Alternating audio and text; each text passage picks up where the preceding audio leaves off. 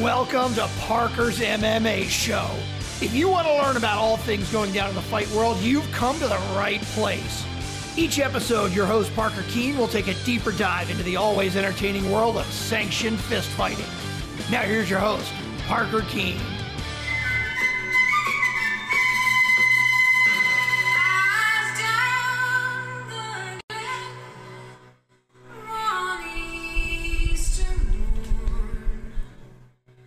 The fucking king is back, Billy. He's back, my man. He's back. What's going on? The fucking king is back. Not a lot. Just had me some breakfast for dinner. Poured myself a little Hennessy, and I'm ready to go. I'm on a Hennessy kick. I don't know why, but that's it. So what's going on? Nothing, man. Getting over a cold. Good fights this past weekend. Good fights this weekend. It feels all the way back, Parker. I feel like MMA is all the way back. We are definitely rolling. It is. It's going to be a gigantic year, and I'm fucking pumped for it. So let's dive in. Let's do it. What do you want to talk about first? So let's start off with the main event. Obviously, it was a huge weekend for the UFC. Had Conor McGregor making his long-awaited return after, 15 months out of the octagon, and he was taking on a legend in the sport, Cowboy Cerrone, and it ended in 40 seconds. So what are your initial thoughts of it? So, in the words of the immortal Stephen A. Smith, I don't think we learned Please don't do that. Damn thing. Oh about my Conor. God! Please don't do that. Parker, can we just talk about Cowboy's schedule leading up to this fight? Nobody can do that. In fact, nobody does do that. Gaethje and Tony, the two guys who stopped Cowboy before this fight, still have not fought since they fought Cowboy. In fact, no one except for the heavyweight who finished the fight in 90 seconds on the Gaethje Cowboy card has fought since Gaethje and Cowboy fought. Not one fighter from that card. This schedule he keeps is ridiculous, and no one can do that. Not one UFC fighter, not Khabib, not Tony, and certainly not Cowboy. I'm sorry. I think we learned a lot more about Cowboy this weekend than we did about Conor. Well, Cowboy's been doing that for 10 years. I mean, his calendar year this year, he started off, I think it's 364 days. Starts off with Alexander Hernandez, gets a head kick knockout. Then goes 5 rounds with Raging Al Iaquinta, wins a decision. And then goes Gaethje, which he gets knocked out. Then he goes... No, Tony. He had Tony, then Gaethje. So Tony, which is... arguably one of the best 155ers in the world at the moment. So he goes 2 rounds with him, doctor stoppage. And then comes back, 8 weeks later and gets knocked out by Gaethje? And then makes his return against Conor. I mean, who has fought a better year or a more challenging year in MMA ever?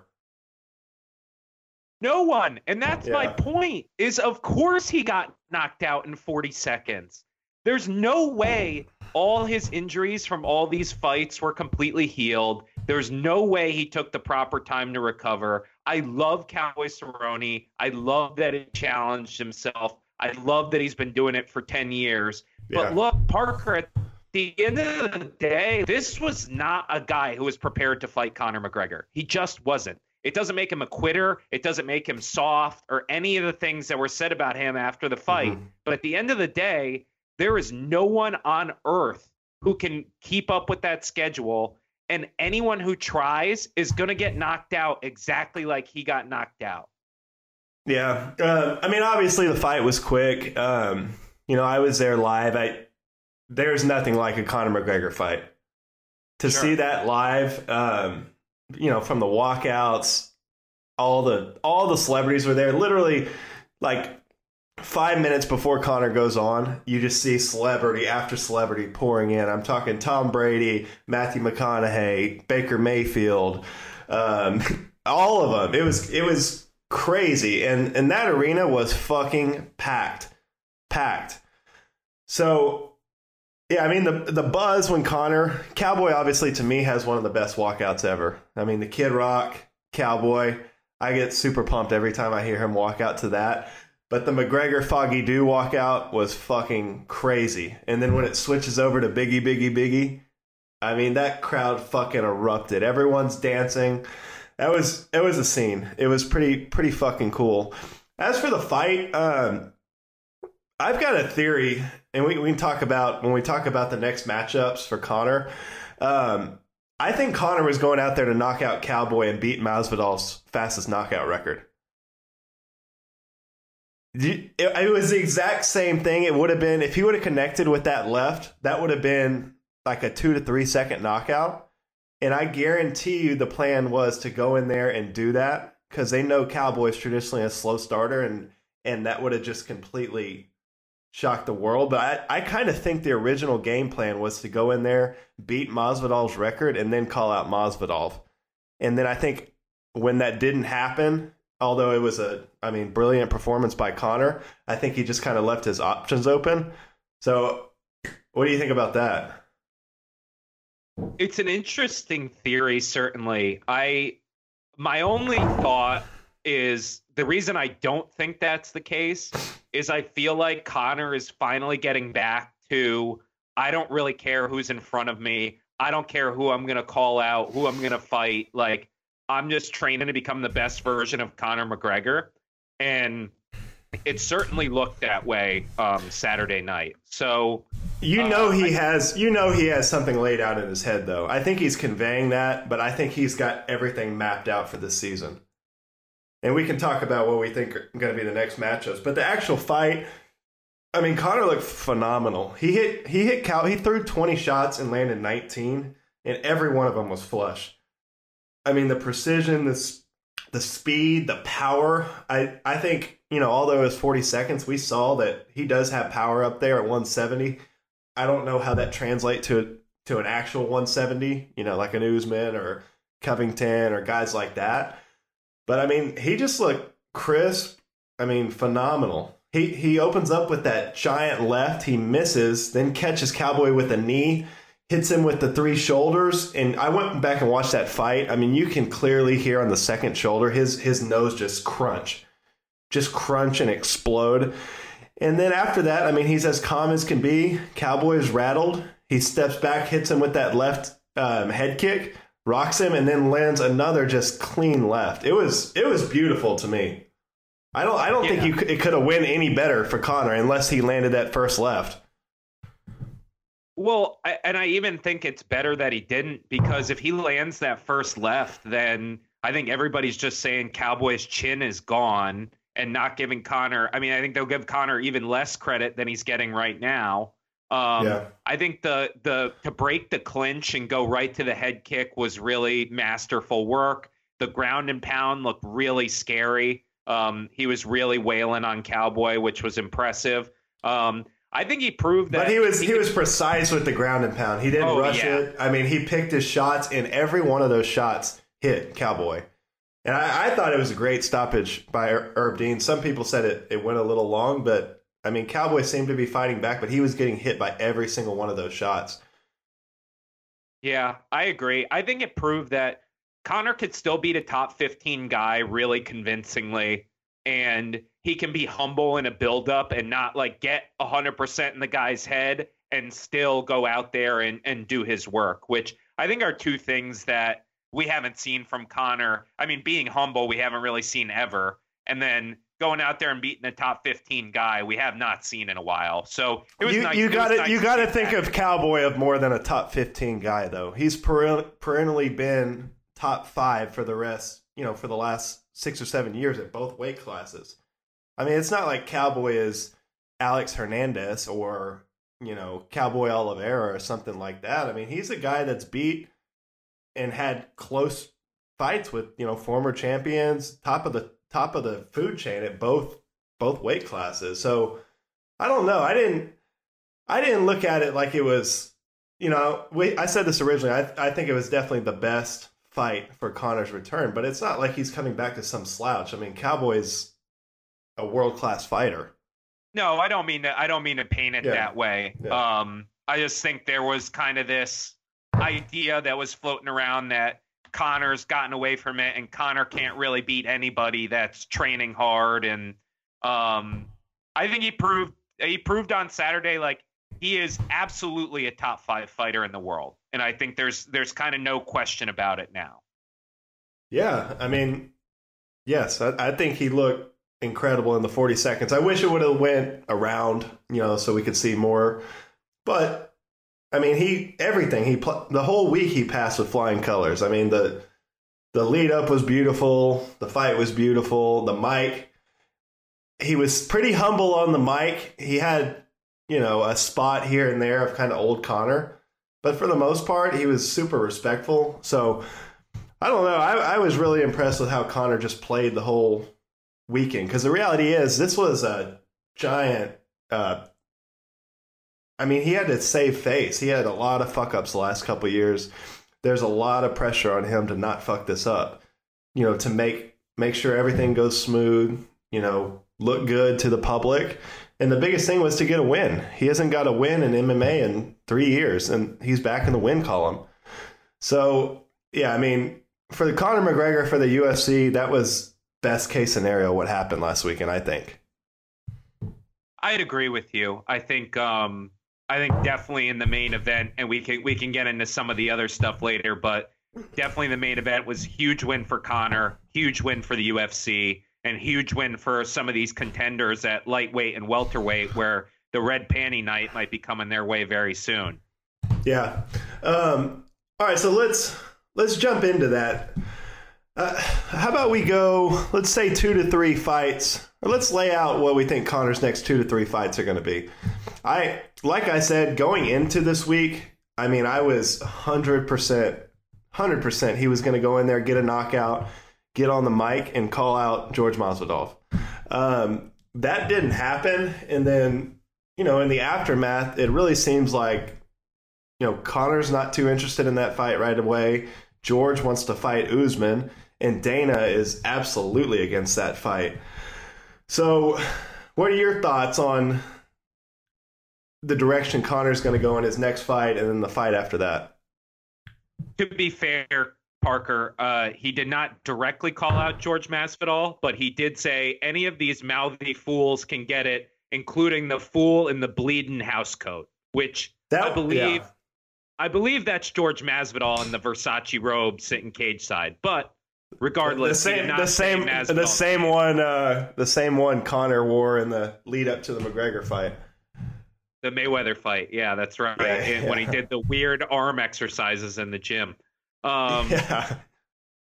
But for me, so here's my next 3 fights I want to see Conor have. Okay. Number 1, very next fight, book it as soon as possible. Nate Diaz trilogy. It's time.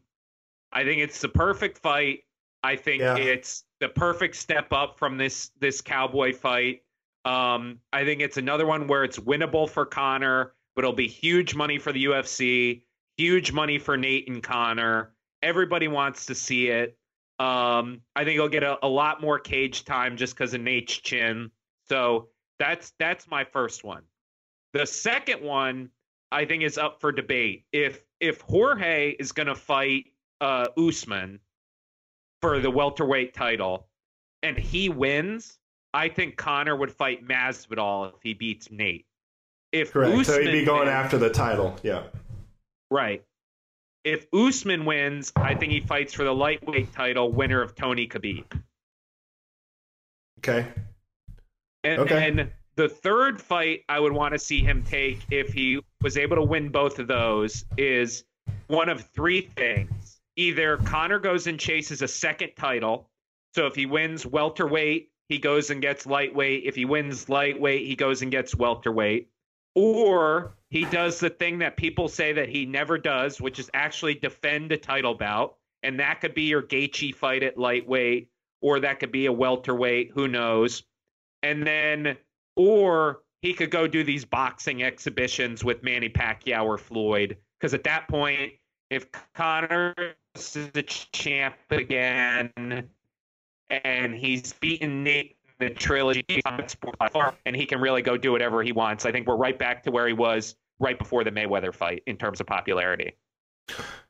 Yeah, I think we're kind of on the same page. I thought about this a lot more today, and like I said, I thought it was either George Masvidal, next, or Justin Gaethje, and I'm gonna agree with you. I think they're gonna start pushing the narrative of the Nate trilogy, just because. I mean, that's another one of these. It's not a title, but that's a pay-per-view headliner. Conor versus Nate, for sure. And then that brings Nate back into the fold, because right now, I think the two guys that are kind of out in the cold are Justin Gaethje and Nate Diaz. I don't think anyone's clamoring for the rematch with George Masvidal and Nate. And then, Justin Gaethje's just kind of in a holding pattern if he can't get a fight with Conor. So I really don't see any other fights for him. So for Conor, I'm going to agree with you. I think the reports were out today that, and I didn't read all the way through the article, but they think the Conor versus Cowboy was around 2 million pay-per-views on ESPN. I don't buy that number, if we're being honest, but you don't. But you think it probably did over 1 million, right? Yeah, I would say probably. If we think the BMF fight did 600,000, I just think that 2 million number is based off of the Meltzer pay-per-view estimate, which number one was always overestimated to begin with, and then two, he's basically saying like, the factors that he looks at in his model to predict pay-per-view buys in the old model of buying pay-per-views where you could buy them through your cable provider. He said it would trend over 2 million on that old model. But where you have ESPN Plus and you have the double paywall, you're cutting your pay-per-view buys at least in half, if not. Well, my point is there. I mean, Nate is a bigger fight than Cowboy. So say Cowboy did 1-5. I think Nate Diaz is doing definitely more than that, and that's a non-title fight, can headline a pay-per-view. Maybe that's your international fight week fight, Nate Diaz versus Conor. And then, I just think that's the most logical, and it's the most winnable fight, honestly. Between George Masvidal and Justin Gaethje, I think it's that next step up, and Conor talked about it in the post interview. He said he's still got some things to work at, and I think that's in reference to fighting Khabib or George Masvidal or Usman or Tony Ferguson. So I think this is still a little bit of a step up from Cowboy. It's going to be someone that, they have a history. It's going to sell, no problem. And like you said, Nate's going to test him. I mean, Nate's going to get out of there in one round, and Nate, if Nate could beat Conor, he's right back in the fold to be a gigantic star. So, I agree with you. I think for the UFC, that's the best move because it's the safest move for Conor, and it's still, just as big of a fight probably as Masvidal Conor right now. And then you can get Masvidal to fight Usman, so that takes care of your 170 belt. You've got Tony and Khabib coming up in April. So if they go that route, really the only person that gets the fucking is Justin Gaethje. And I think if they do go that route, he'll end up fighting Dustin Poirier in a rematch. But I'm totally on board with that. I think the timeline, everything works out. If the UFC can work a deal with Nate, that's the fight to make. That's a gigantic fight. So that's the second fight of Conor's season. The third one, I agree, actually. I agree with you. I think if Jorge is able to get past Usman, he goes for that 170 belt.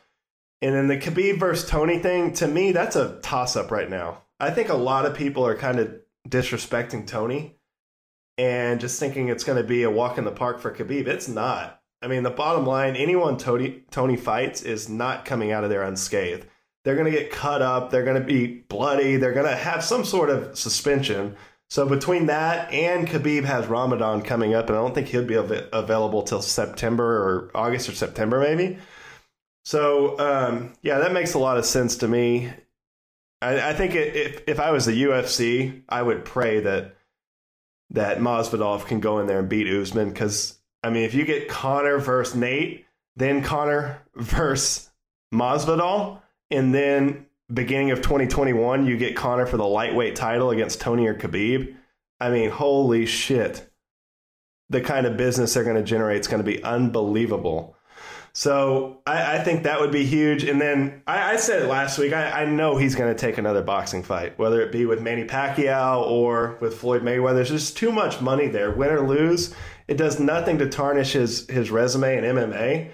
It's just it's a win-win for everyone. Everyone gets paid. And I have a feeling in my gut that Dana White's going to figure out some sort of way to co-promote that with Zuffa Boxing and launches Zuffa Boxing.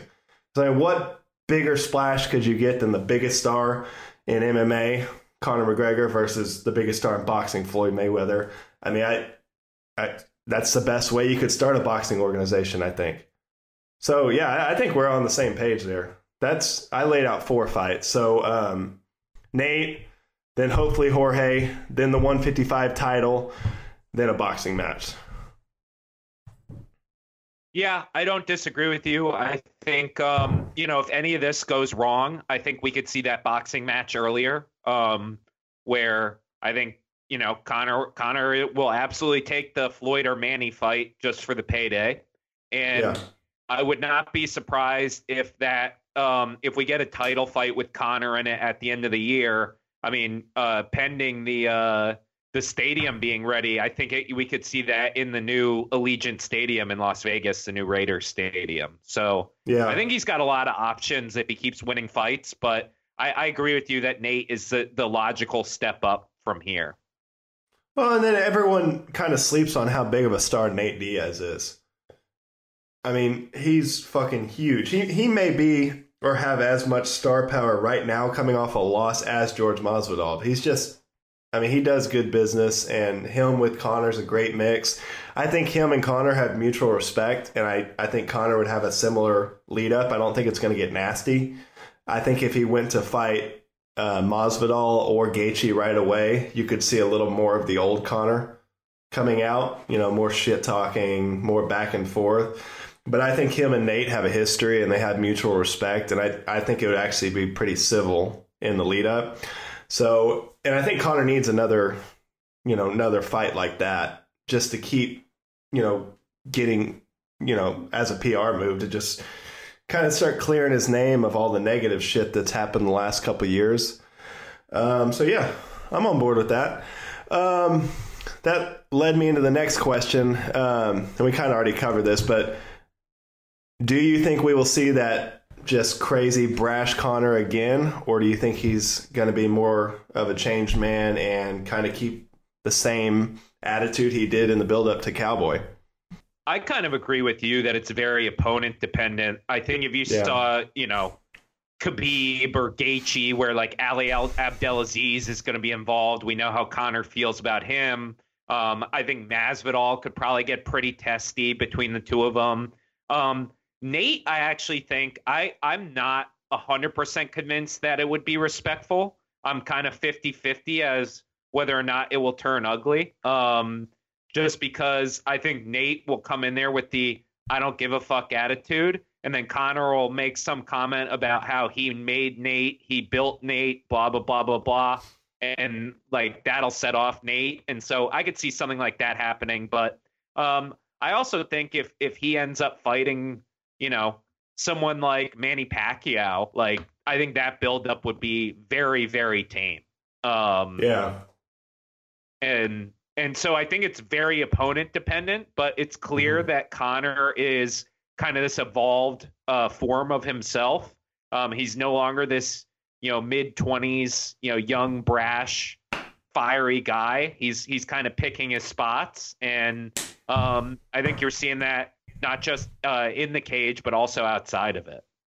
Well, my thing is, he's 30 now, and I don't think he has to act like that anymore. He's got himself to the top. He's the biggest draw in MMA.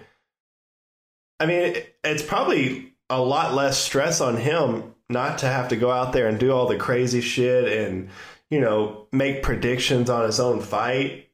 So I don't know. I would like to see, it was refreshing to get this Conor, a super respectful, just seemed like he was there all business, really just wanted to get in there, fight, get a win, and then continue on with this season. So Yeah, I agree. All right, let's move on to Cowboy. So Cowboy, he's coming off of doctor stoppage with Tony Ferguson, knockout with Gaethje, and then another TKO from McGregor. I saw today he got a 6-month suspension. That's probably a blessing for Cowboy. He needs to take a break and just kind of regroup and figure out what he's going to do next. Yeah, I want to see him. I know it's not great to talk about what you want to see a fighter do next right after he got knocked out. I want to see him take the time off. I want to see him get healthy. I want to see him spend time with his family and figure out what he wants to do. But if that guy wants to fight again, I think Anthony Pettis is the perfect fight. I think they're both. I agree. They're veterans. They have big names.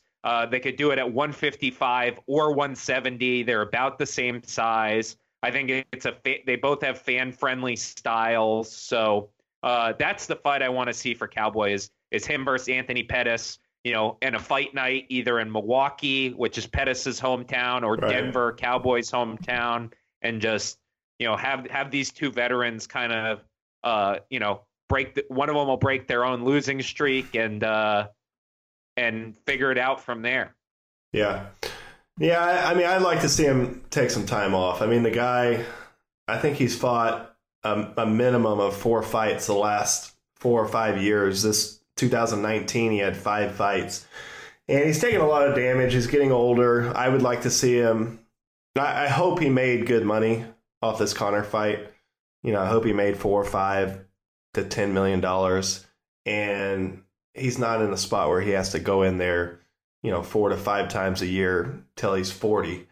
But yeah, I love that fight. I like Cowboy versus Showtime, probably at 170.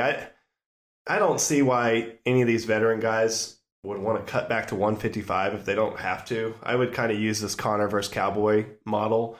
And you could see, I could see him fighting maybe Wonder Boy, maybe Showtime Pettis, maybe Robbie Lawler in kind of a veteran fight. They just fought a couple of years ago. But people like that, I think this is going to kind of be the end of Cowboys' run at the title. At either weight class, I just don't think it's going to happen ever again.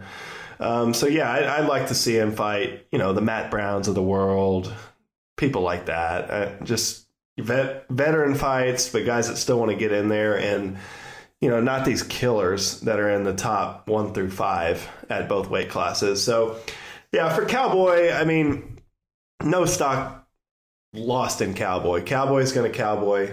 He's been doing this forever. It was never about wins and losses with Cowboy. Yeah. It was never, ever about even, making a run at the title. He just wants to get in there and fight. And I think he's going to be sick about this result because he didn't even get an opportunity to, do anything. I think Conor just overwhelmed him. And yeah, I mean, I think it's going to be the end of the run for Cowboy, in the top 5 and making runs at the title. And I think it's going to be the start of a gigantic 2020 for Conor. So what's next here? Let's just want to run through the rest of the card and talk about some of the highlights. Sure.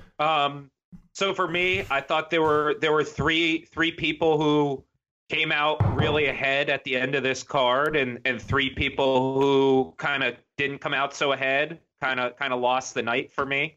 So I'll walk through my 3 winners first. Diego Ferreira, guy beats Anthony Pettis, first guy to submit Anthony Pettis via tap out. Obviously, Dustin Poirier beat him with the body triangle, but that was a doctor stoppage, not an actual tap out. Yeah, I think he's only got 2 losses, right? Ferreira? Yeah.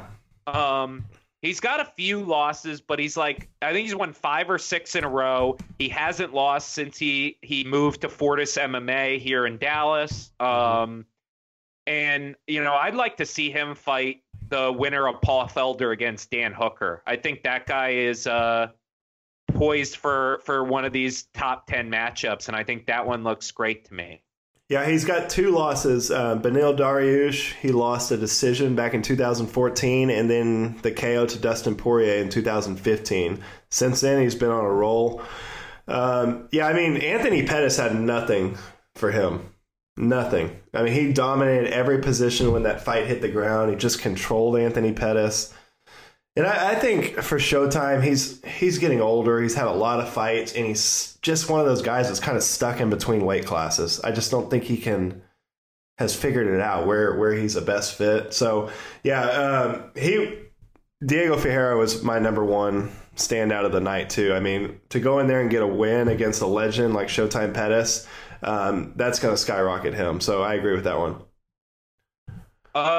Number 2, Roxanne Modafferi. I know you were heartbroken to see your girl Maycee Barber lose, but I should have bet the fucking house on Roxana. I would have been partying in Vegas. She was an 850-point dog. Yeah. She, they keep doing this with her where, they tried to do it with Antonina Shevchenko too, where they toss her like the young prospect and she just kind of goes in there and handles her business. And this is the first time I've watched the Roxanne fight, and her striking looks smooth. She's obviously a good grappler. She's just kind of one of these veteran women who you just can't sleep on. Well, and she's a pioneer of women's MMA. They had a stat up. I don't know if they said it at the fight or I saw it on Twitter, but she debuted in MMA when Barber was 5 years old. That's fucking insane. So, I mean, absolutely wild. Yeah, she was one of the biggest winners, obviously. I'd have to say Maycee Barber, when we get to losers, she's up there in losers. I mean, that was probably the absolute worst outcome she could have wished. I mean, it was terrible. But all right, who's your next one? So my third winner on the night, Brian Boom Kelleher.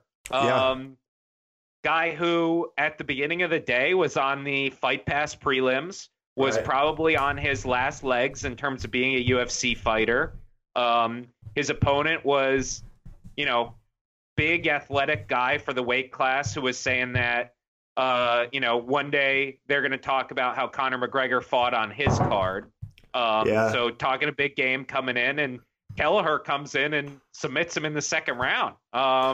Well, that Osborne guy opened up so hot. I mean, he flew across the thing and tried to take off Kelleher's fucking head. And Kelleher, to his credit, I mean, stayed calm, had a gigantic, like, thunderous takedown, and then just absolutely, I mean, sliced right through him on the ground.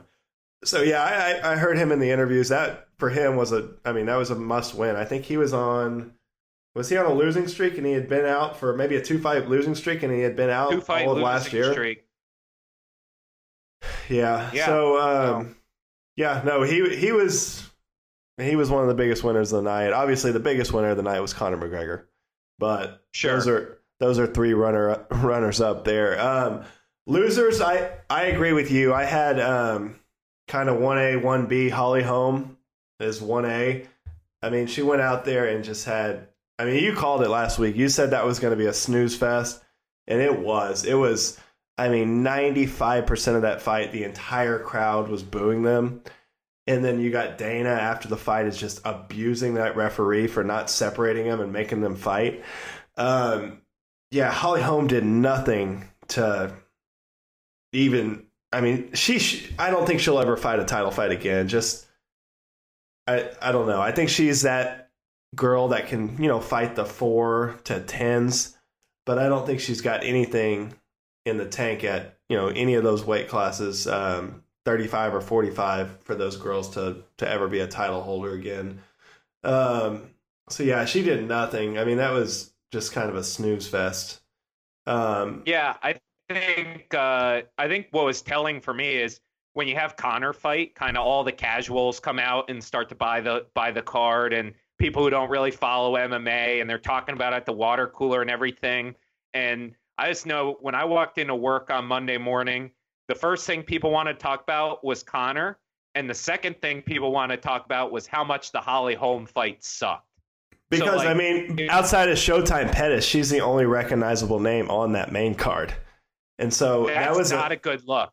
No, it's not. And, I don't know. I think Holly Holm's going to go down as a one-hit wonder, I think. She had the one beautiful moment against Ronda, and then since then she's been a middle of the road fighter, I think. So yeah, I thought she did nothing to improve her stock. And then for Maycee Barber, I mean, literally probably the worst night she could have had. Tears her ACL, within the first 20 seconds, and then just gets, destroyed on the ground, cut up, bleeding all over the place, and just really had nothing for Roxana. So I had those two as kind of 1A, 1B, and then I agree with you on the Nasrat Haqparast. I was super high on him too, and he just came out there. I don't know what his game plan was. He went out there like he was just going to walk right through Drew Dober, just threw caution to the wind, and goes in there and just throwing haymakers, and seemed like he was rushing everything, and he just got caught. And that one definitely, I thought the ref could have stopped that a little earlier. He took a couple, 3-4 unnecessary shots. But yeah, that was a guy that you and I were very high on last week, and he's someone that is flying through the rankings, and then he hits a road bump with Drew Dober there. Yeah, it almost reminded me of some of the Aaron Pico knockouts where he just kind of got too brash and fell in love too much with the power in his hands and started going for knockouts constantly, and just ran against the guy who was ready for him. And hats off to Drew Dober, great win for Drew, and I'm hoping that maybe Drew Dober gets back on track here, but Haqparast I thought was a sure thing heading into that night. He just got smoked. That was just not a good showing by him. Yeah, him and Maycee Barber, they're both kind of on the same trajectory, young fighters with a shitload of potential. And that's what happens. That's why I love this sport. You just never fucking know. You never know. So yeah, he got caught. And then who was your third loser on the night? So I actually thought the UFC matchmakers were kind of the losers on the night, because I get the idea of like Conor is going to sell this card by himself against the cameraman, and it just doesn't matter. It's going to do pay-per-view buys regardless. Mm-hmm. So why wouldn't you put like some fun prospects or some guys who are going to give you a wild post-fight interview or something on the card? Like, Holly Holm hasn't had an exciting fight in a long time. You put her at the top of the card. You have 42-year-old Alexei Olenek, who's like out there doing his thing, but he's kind of a guy for the hardcores. If you think about the Khabib-Conor fight, like you had Derek Lewis on there. You had Tony Ferguson against Anthony Pettis, which was a war. You had Dominic Reyes against OSP, which was a wild fight. Like, I just think they kind of missed their opportunity to get a lot of eyeballs on, prospects and kind of exciting fighters that most people haven't really heard of. I think it was just put together in a rush, and they just didn't have the time. You got, everyone's coming off the holidays, and it was basically like, hey, who's available to fight? Let's throw it together. And that was it. You had potential, you had Yusuf on there, Andre Fili, Maycee Barber, Haqparast, but really the only one that shined in that was Yusuf, coming out of a pretty hard fought fight with Andre Fili. Besides that, they struck out pretty much everywhere. So, but the reality is the ultimate goal was achieved. Conor's back. Shit's going to get crazy at 155 and 170. So, yeah, being there live, the fights overall, there were some decent fights, but yeah, you would think for a Conor card, I would anticipate the next Conor card is going to be gigantic, and they're going to put a lot of names on it. So, yeah, anything else about last weekend's fights?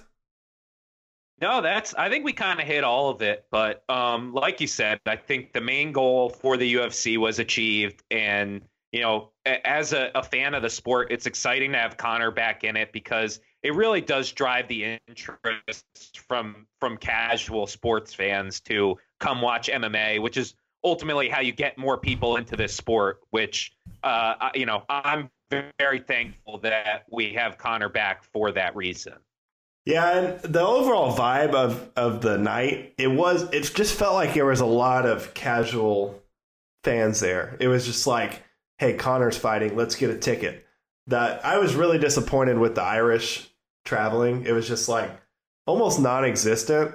And, I think a lot of the Irish are still not back on the Conor train, and I think they will be, with a Nate Diaz win or a George Masvidal win.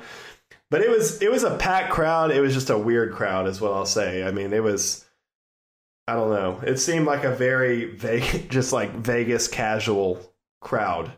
And the same thing with the after party. The after party was, there was barely any Irish at the after party. It was a bunch of meatheads on steroids and cocaine. So I don't know.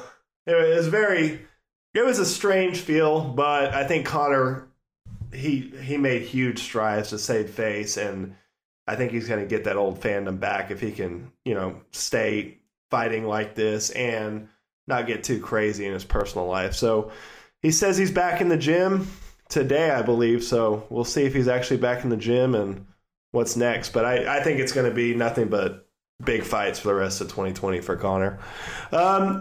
Moving on, you want to talk about the UFC card next or Bellator first? Let's do UFC first. Okay. I'll let you dive into this because, to be honest, I've looked at this card once. Sure. UFC rally this weekend, live from North Carolina. Of course, the UFC schedule keeps rolling. For me, there's really 3 fights of interest on this card, right? The main event is interesting. Curtis Blades against Junior Dos Santos. 2 top 5 guys at heavyweight, which is, there's nothing better than high-level heavyweight MMA. The second one is the co-main event, Rafael Dos Anjos against Michael Chiesa. So now who is JDS booked against that he had to pull out? He was booked against. He had a fight. It was like. Who was it? Okay, so he was scheduled to fight Francis. That got canceled, and then he was scheduled to fight Volkov, and that got canceled as well. So I think the last one he had a staph infection or something. Francis fight got rescheduled, so he eventually did fight Francis. Oh, okay, he lost. Yeah, he got knocked out, starched by Francis. But before then, he was on a pretty good streak. He beat Blagoy Ivanov. He beat Tai Tuivasa, who was an up-and-coming heavyweight at the time. He beat Black Beast, and I think I was actually there for that one. He knocked out the Black Beast. In Kansas? It was in Kansas. Okay. Yeah, so that's definitely an interesting fight. Yeah, so they got that, and then who else they have? Dos Anjos against Chiesa is the other one, which I think that's interesting too. Like Chiesa looks like 170 is his weight class. He's a great grappler. I think Colby kind of put the blueprint out on how to beat RDA if you're a really good grappler. Because you saw Usman do the exact same thing that Colby did. But then the flip side of that is like RDA, I think, is a way better striker than Chiesa. And I don't think Chiesa's as good a striker as Usman or Colby. Mm-hmm. And so I wonder if he could just kind of put the Muay Thai on him like he did to Robbie Lawler and just attack the body, and then kind of win a lopsided decision or maybe even get a finish. So I think that'll be an interesting fight as well. Then the third one I think is kind of under the radar, but certainly at least one guy who I think is kind of destined for top 10 things is Arnold Allen, who I think is a really, really underrated prospect out of England, is going up against Nick Lentz. He was supposed to fight Josh Emmett. Josh Emmett is injured, but I think Arnold Allen, I've seen Nick Lentz get stopped quite a few times now. I think Arnold Allen could get something for the highlight reel here and really start the hype train towards getting some marquee matchups at 145. Yeah, where is he sitting? He's like 15 or something like that in the world right now? Yeah, he's in that 10 to 15 range. Yeah. Yeah. No, that's a good shot against another veteran guy. But yeah, I've seen Arnold Allen fight once or twice, and dude's definitely got talent. So yeah, that'll be an interesting fight. Besides that, there's not much pretty on here. Weak. Oh, this is the card that Frankie and Corey Sandhagen were booked on. Yeah, so this is like, you can almost tell that this is missing a marquee matchup. Yeah. Well, I'm definitely interested in the main event and the co-main event. So, all right, let's do some picks for this. What do you got? Sure. So I got Blades by TKO in round 3. I think he's able to take Junior down, and I think he finishes them with ground and pound in the 3rd. Okay. I have RDA by unanimous decision. I think he's able to kind of fight off the grappling exchanges, win some of the scrambles, and I think he'll get the better of the striking against Chiesa. And then I got Allen winning KO in round 1. I think Arnold Allen is primed to knock out Nick Lentz. Okay, I'll go Curtis Blades, 2nd round, KO, ground and pound. Chiesa. I'm going to go Chiesa by submission.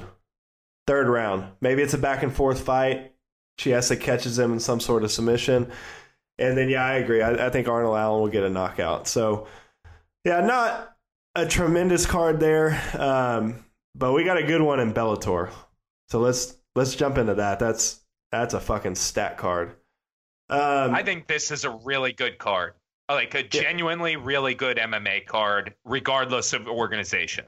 This is better than the Conor McGregor card and the Raleigh card combined, I think. Yes. All right. Let's jump in. So let me pull this card up real quick. Bellator.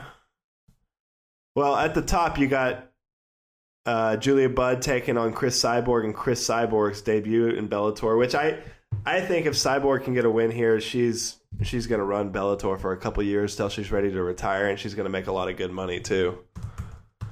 Bellator. Yeah, I just don't think that Julia Budd is a walkover. I think, Julia Budd hasn't lost since 2011.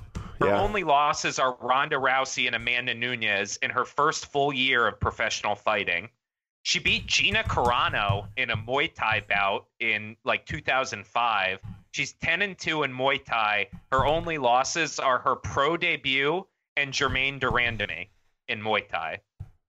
So she's only ever lost to great people. And she does have 3 145-pound title defenses in what I would argue is the deepest 145-pound women's division. It's much deeper than the UFC's. Yeah. I'll be interested to see how Cyborg returns. She hasn't fought since getting knocked out by Amanda, has she?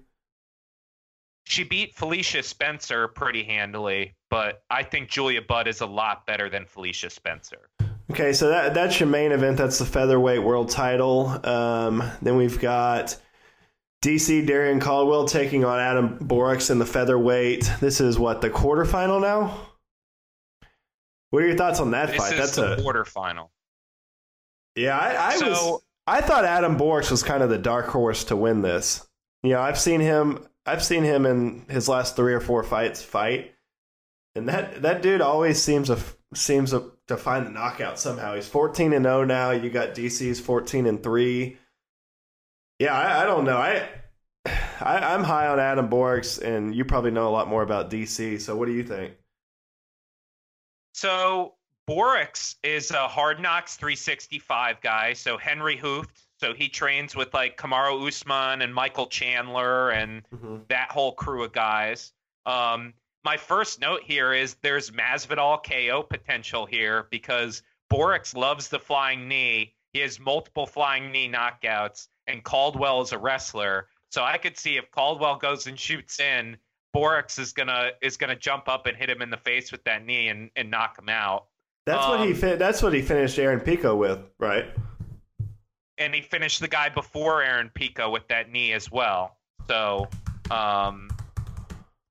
yeah, he loves that knee. My thing about Caldwell is really, really good at the most boring fight style in the game, which is just take the guy down, drag him to the middle of the mat, and kind of hold him there and not really do any damage. He doesn't really do ground and pound. He just kind of it's more like lay and pray style. Right. He's a really good wrestler, All-American from NC State.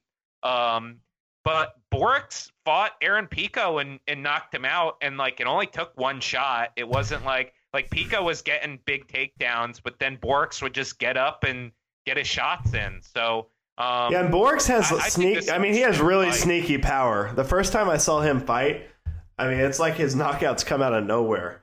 So yeah, I kind of agree with you. I think this could be a scene for Adam Borks to just make a gigantic name, and that's what I love about these Grand Prix. Is you can get guys like 2 years ago, I would have never been able to tell you about Adam Borks or see any of his fights, and they get to showcase these guys on a big stage. So. Yeah, I'm going to go with, I think Bork's going to get a knockout here and roll on. He was my dark horse after he knocked out Aaron Pico. That's what I'm going to roll with Adam Borks on that one. The next one that I think could be your fight of the night, I love both these guys. Corrales taking on Juan Archuleta.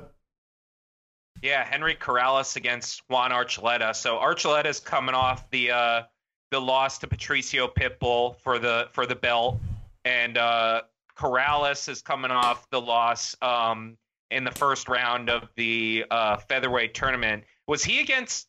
It wasn't Borks that he fought, was it? Let me see.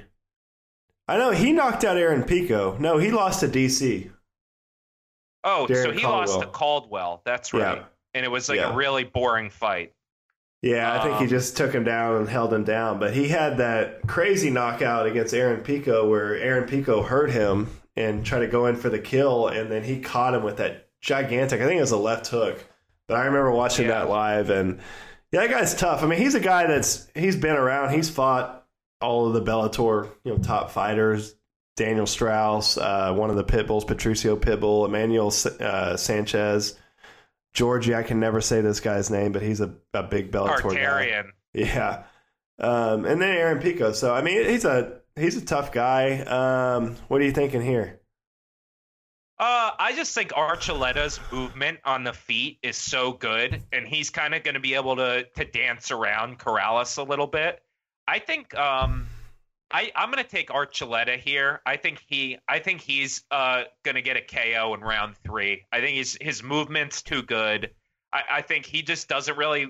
Corrales will kind of win one, lose one kind of thing, and he's lost to some guys who I don't think are as good as Archuleta. So I'm going to do a little MMA math here, even though I know we're not supposed to do that. But and say Archuleta takes this. And if Archuleta wins, I would love to see him fight for the vacant 135 title. Because he can make 135, and he's that good, in my opinion. Yeah, I mean, he trains with TJ Dillashaw, and he's got that same kind of style. He kind of fights like TJ a little bit. So, yeah, I agree. I think he's going to have enough footwork, enough movement. His striking is unpredictable. He kind of has that weird striking style. And then he's got super power. I mean, Juan Archuleta will throw some fucking bombs at you. So I think it's going to be a good fight. I think it'll be a little back and forth in the maybe first 1 to 2 rounds, and then I think you're going to get a late second, early third knockout by Juan Archuleta. All right, Sergio Pettis and one of the best nicknames in MMA, Courteous Millender, making their Bellator debuts. What do you think about that? Two guys that I think can really make noise in Bellator. I think this is actually. I know Curtis got cut from the UFC, but I actually think it's a blessing for him that he's going to end up in Bellator because I think he'll get a lot more shine there. And what is he? Does he fight at 170 or 185?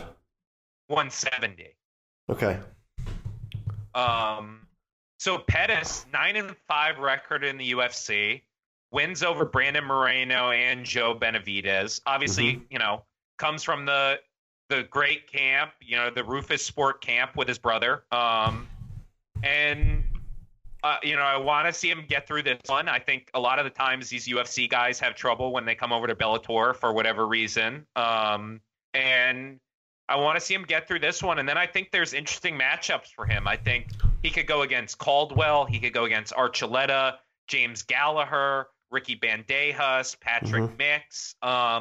I would even like to see them do a bantamweight Grand Prix with Pettis in it next year if all these guys are interested, especially with Horiguchi being out this long. So I'm excited to see Sergio Pettis at 135 in Bellator because I think he'll get a lot more shine. What do you think? I agree. I think it's a chance for him to get out, of the UFC and be more than Showtime Pettis' little brother. Get in there, spread his wings, and like you say, I mean, that 135 division's definitely got a lot of talent, but I think he's someone that can drop right in there and get after it. So, I like the move. Curtis Millender, I saw him fight. I think he fought on that Dallas card, the Darren Till versus Woodley card. I believe so. I think he fought there. Striker. Yeah, he's super athletic. Is he the one that had that vicious head kick knockout? Or is that the other guy I'm thinking of? I believe that's Curtis. I think he knocked out he had a crazy head kick knockout, I think, in Dallas. But he's a guy, I mean, he's super, super athletic. I think that's a great add to that 170 division, which is obviously you had the departure of Rory, but you've still got MVP, Larkin, Lima, Paul Daly, guys like that. So I think that's a fun division over there in Bellator with him. No, the knockout you're thinking of with Millender is he had a vicious knee that knocked out Thiago Alves. There you go. Okay. I knew I had a vicious knockout by him and then them announcing his name. Curtis Millender. I'll never forget that one. But he's only lost to Easy Dos Santos and Bilal Muhammad, who are like fringe top 15 guys in the UFC. I mean, you want to talk about a guy who's like a great depth guy for Bellator, especially in that welterweight division. Like, I think Millender is a great add, and if he could get through this one, I would love to see him fight like a Koreshkov or a Paul Daly, someone who's going to stand and bang with him and really get to show off that striking because he's such a smooth striker. Yeah, and then Aaron Pico's back. So Aaron Pico's been out a while. I think since I saw him fight last year in San Jose. He's been out a while. He's had, he's a guy with a shitload of hype behind him. At one point, he was being called the LeBron James of MMA. And ever since then, he's, he had a couple good, vicious knockout wins, and then he got knocked out twice by Corrales and who's the other guy that's fighting on this card? Adam Borics with the knee, yeah. So, what are your thoughts on Aaron Pico making his return?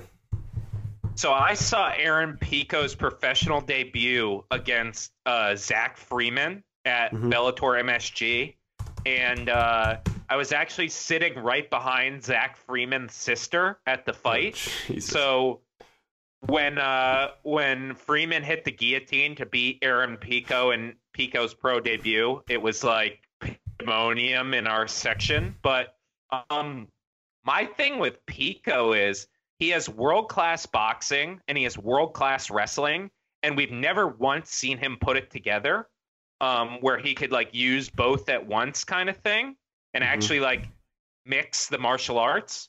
But at the same time, this is the first fight he'll have where he has actually a full camp at Jackson Wink.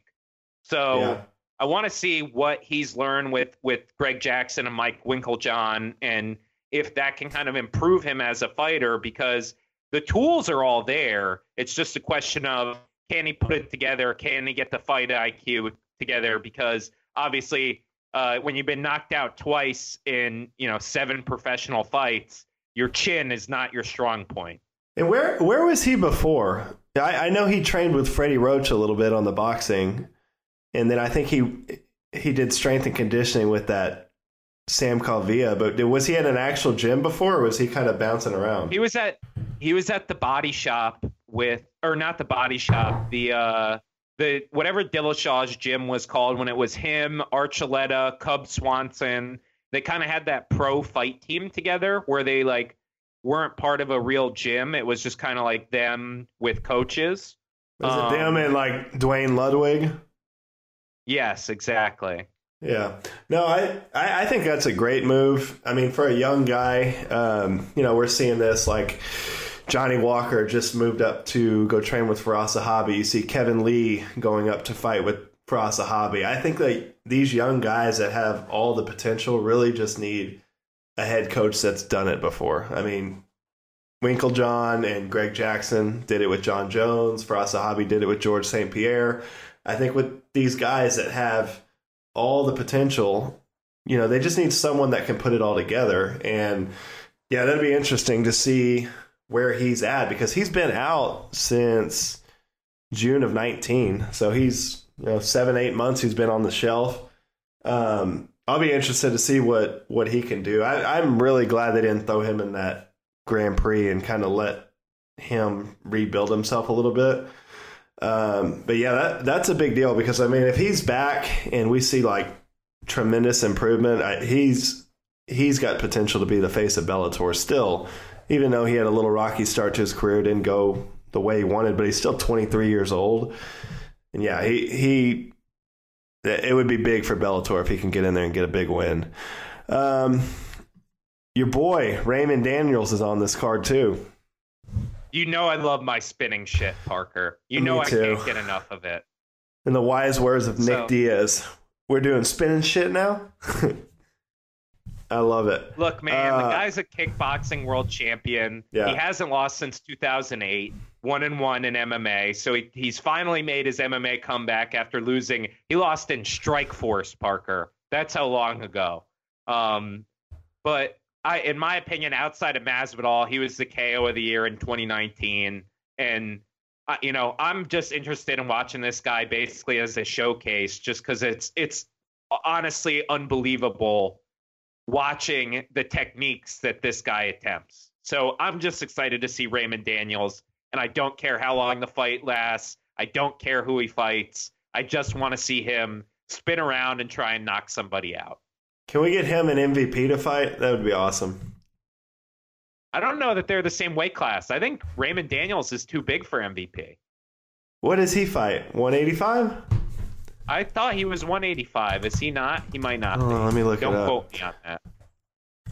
I don't know, but that's another fun fight that everyone will abuse Bellator for making. No, Raymond Daniels, 39 years old. Holy shit.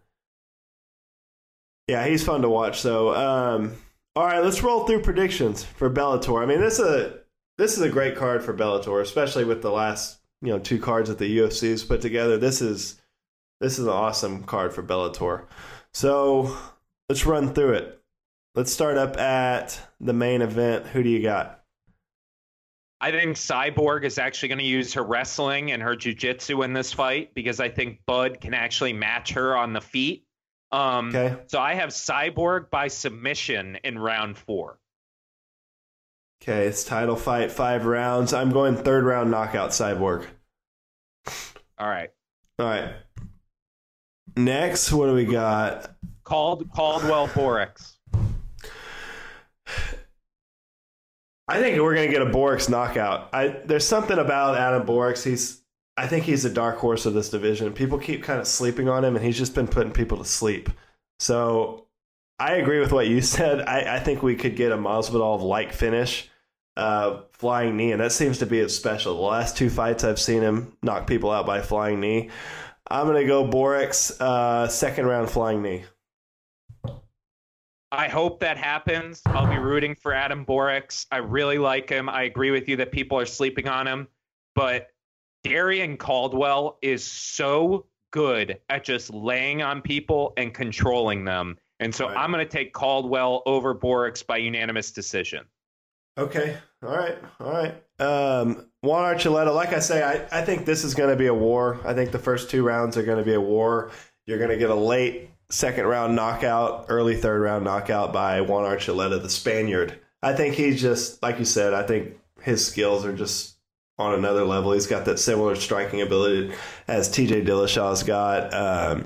Just weird, hard to track down, hard to figure out. I think it's going to be too much for Corrales. So I'm going to go knockout Juan Archuleta. I agree with you. I think late knockout for Archuleta. I think he figures out Corrales, starts to figure out where he can land some power shots, and then he puts him away.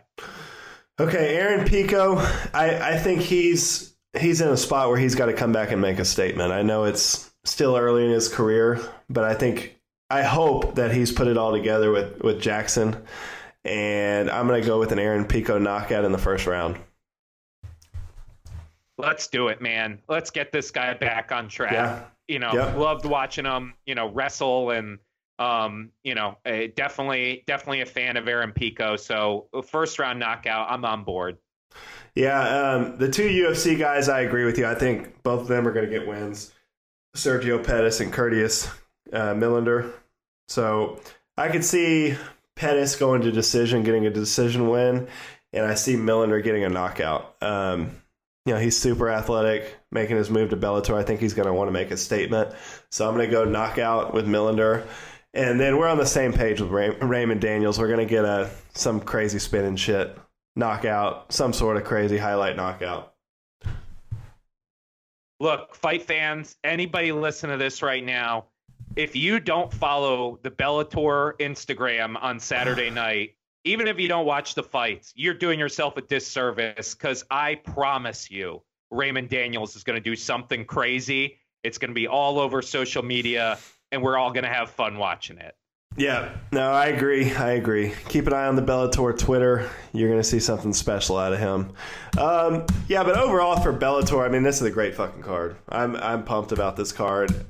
I didn't know the amount of fights on this card until I looked at it last week, and I was like, holy shit, I can't believe all these fights are on one Bellator card. So, yeah, I'm pumped about that. Anything else on that card? Yeah, I think the one thing that I took away from it too is, like, it's not just that it's a great card, but for the most part, it's a great card built out of guys that are Bellator homegrown fighters. So right. I think we're finally seeing Scott Coker's influence and seeing him start to actually develop some fighters for Bellator, which is really exciting to see, because the more competition we could get in MMA, the better it is for fighters, which is what we're always rooting for. Well, then he's made the 3 additions to the roster with Chris Cyborg. That's a huge sign for Bellator. And then getting 2 young guys like Millender and Sergio Pettis. Scott Coker is doing good things over there at Bellator. And, I mean, the thing with the Bellator versus UFC, I mean, the more competitive it can get, the better it's going to be for the fighters, the more money they're going to be able to command from the different organizations. So, yeah, good stuff for Bellator. I'm really looking forward to that fight, or that whole card in general. I'll probably watch that card start to finish. Do you want to do some current events? Sure. Let's talk about the fight bookings, and then we'll call it a day.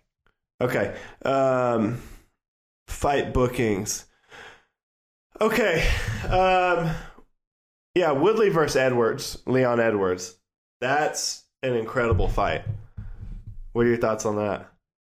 So we talked about this in December, actually. I think it's episode 16, I want to say we talked about this. I thought this was the perfect fight. I thought, both of these guys kind of need to win one more for me to get into that title picture. And they're perfectly suited for each other. And I want to see Tyron Woodley back in the cage. I want to see Leon Edwards finally get his London or UK main event. And so I think this is really a perfect fight. I'm leaning Woodley initially. I just think the power is probably going to be too much for Leon. But, definitely interested to watch this in March. Yeah, I mean, I saw Leon Edwards fight live in Austin against RDA last summer, and that guy is fucking good. He's good everywhere. He was able to just completely neutralize RDA, one of the best strikers ever in the UFC. And, I mean, he's been on a roll. I think he's maybe second in most consecutive wins behind Usman and Tony Ferguson in the UFC. He's got like 7 or 8 wins in a row, with his last loss being to Usman. So he's a guy, I mean, he's not super marketable, but the UFC, landed him a main event spot in his home country. So I think that was smart to capitalize on that. For Tyron Woodley, I think there was initially some pushback about accepting the fight over there, having to go fight in his backyard. But this is a big chance for Woodley. I mean, this is a tough guy, a guy that could have probably talked his way into a title fight if he was a little more marketable, a little more vocal. But yeah, I mean, Woodley lost his title, and I think he's still got a couple good years in him.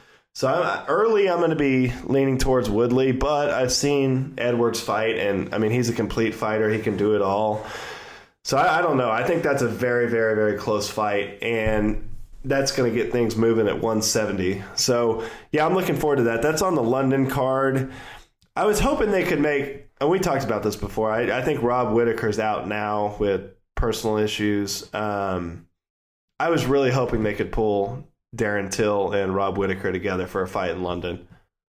Yeah, I think the rumors I'm hearing about Rob, potentially donating his bone marrow to his daughter. I mean, How can you not love a guy for doing that? So I don't blame him, but I agree. I think Darren Till versus Rob Whittaker is a great fight. It would be awesome in London, but I love the Leon Edwards against Woodley fight. I think that could be potentially a really great fight. So I'm not mad at that as a main event in London at all.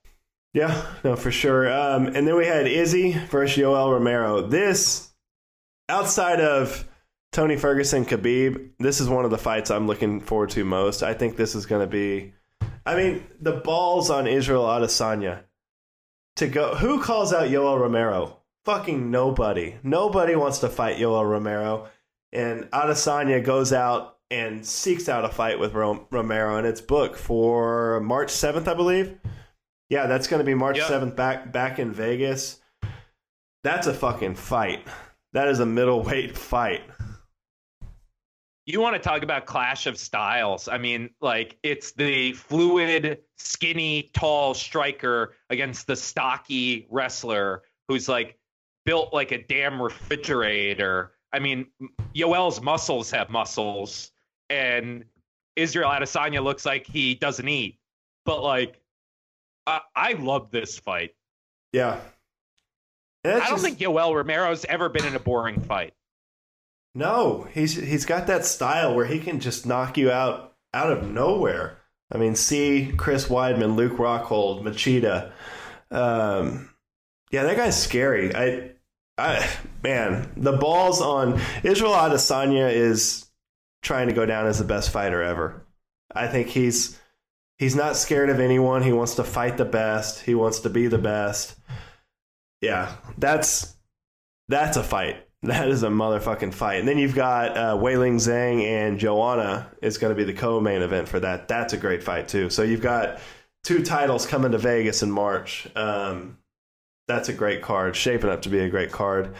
And then Darren Till apparently is stepping in against Jared Cannonier, which still a great fight. It's not Darren Till versus Rob Whittaker, but I'll take it.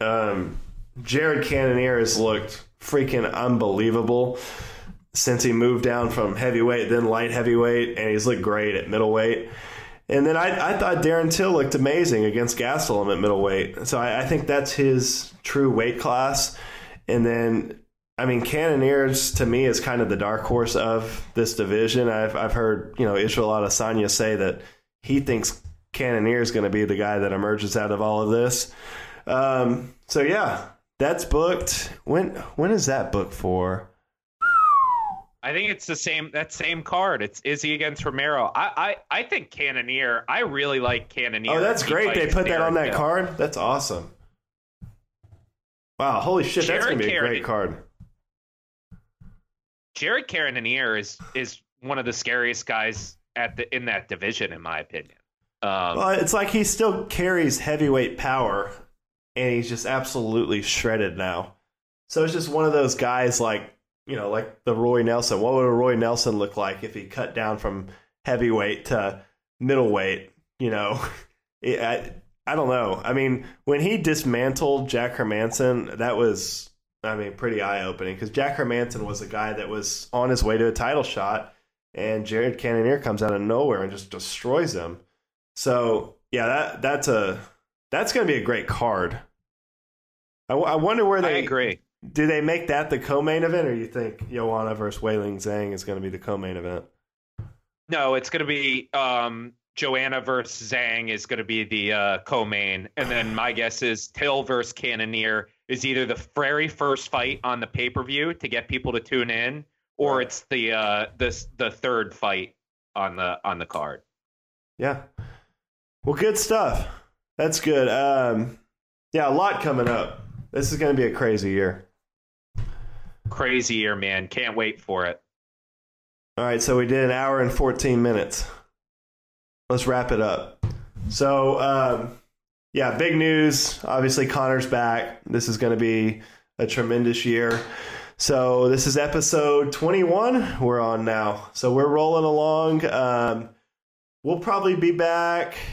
We'll come back for the Jon Jones fight coming up. That's the first week of February. Yeah, with all the craziness going around, we're not even talking about Jon Jones fighting in 2 weeks. I know. We'll get to it, though. Look out for that episode. That second weekend of February.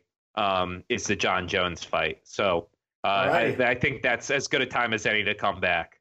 All right, well, let's do it. We'll jump back in here in a week or so. But episode 21, Parker's MMA Show. Thank you for everyone for tuning in. Please take a look at the show notes that are going to be down below in YouTube, the audio, everything. Give us a like, give us a subscription, and we will keep the content rolling out. Any closing words, Billy? Subscribe, rate, and review, people. All you can do to help us. Get the show out there if you guys enjoy it. And if you don't, give us 5 stars and then just roast us in the review. Yeah, and just fuck off, please. All right, episode 21. Signing out. Billy, you're the man. We'll catch you before Jon Jones. All right, sounds good, Parker. All right, see you later. Bye. Thanks for listening to Parker's MMA Show.